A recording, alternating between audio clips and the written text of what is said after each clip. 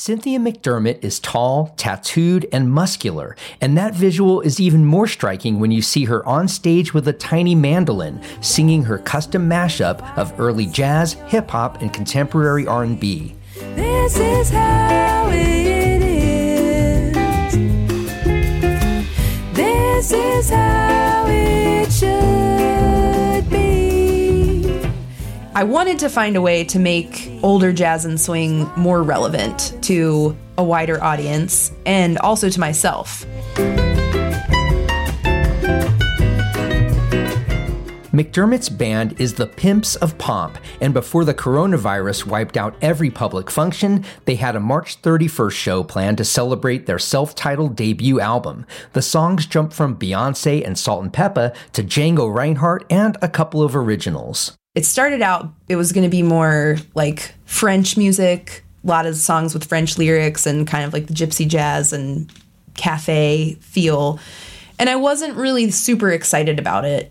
I listen to rap and hip hop and stuff, and there's a part of me that like really identifies with that. But I love being able to sing those lyrics and say those things, but do it in like a sophisticated, like beautiful way. So to me, like the juxtaposition of some of the things that I'm saying, but how I'm delivering it, that always is like entertaining to me.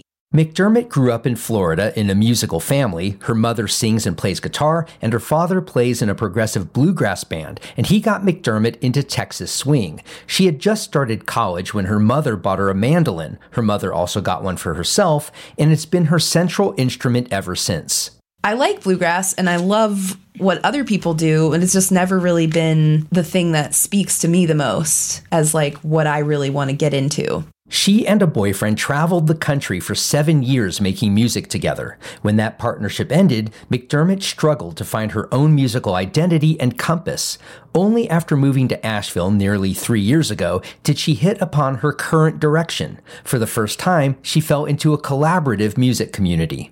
I have grown so much in this scene because I went from like a very monogamous musical relationship to like a very non-monogamous setting. By turning the mandolin into a central voice in musical styles one doesn't normally associate with the instrument, McDermott has created a niche of her own. Can't keep my eyes off my fatty daddy, I want you, nah, drunk in love. Every day I'm like, why do I play the mandolin when I want to play jazz and hip hop and R&B or whatever else I want to do? There were some times I was like, I should just stop playing the mandolin or do something else because it doesn't make any sense for what I really want to do. I've done it for so long, and I guess I just thought, well, let me just see if I can do it. Like, I'm just going to try to make this work because this is what I do. McDermott has brought this approach to other areas of her life. She said she grew up overweight, but is now committed to yoga and CrossFit-style workouts. One of the great things about getting in a gym, the journey of like the things that I do now at the gym, I definitely couldn't do a year ago.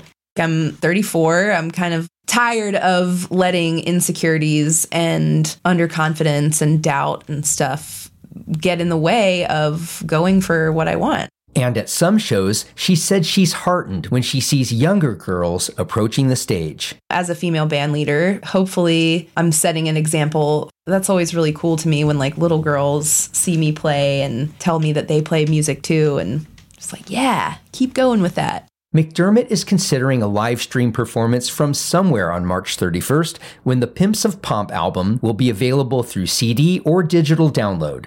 I'm Matt Peiken for Blue Ridge Public Radio News.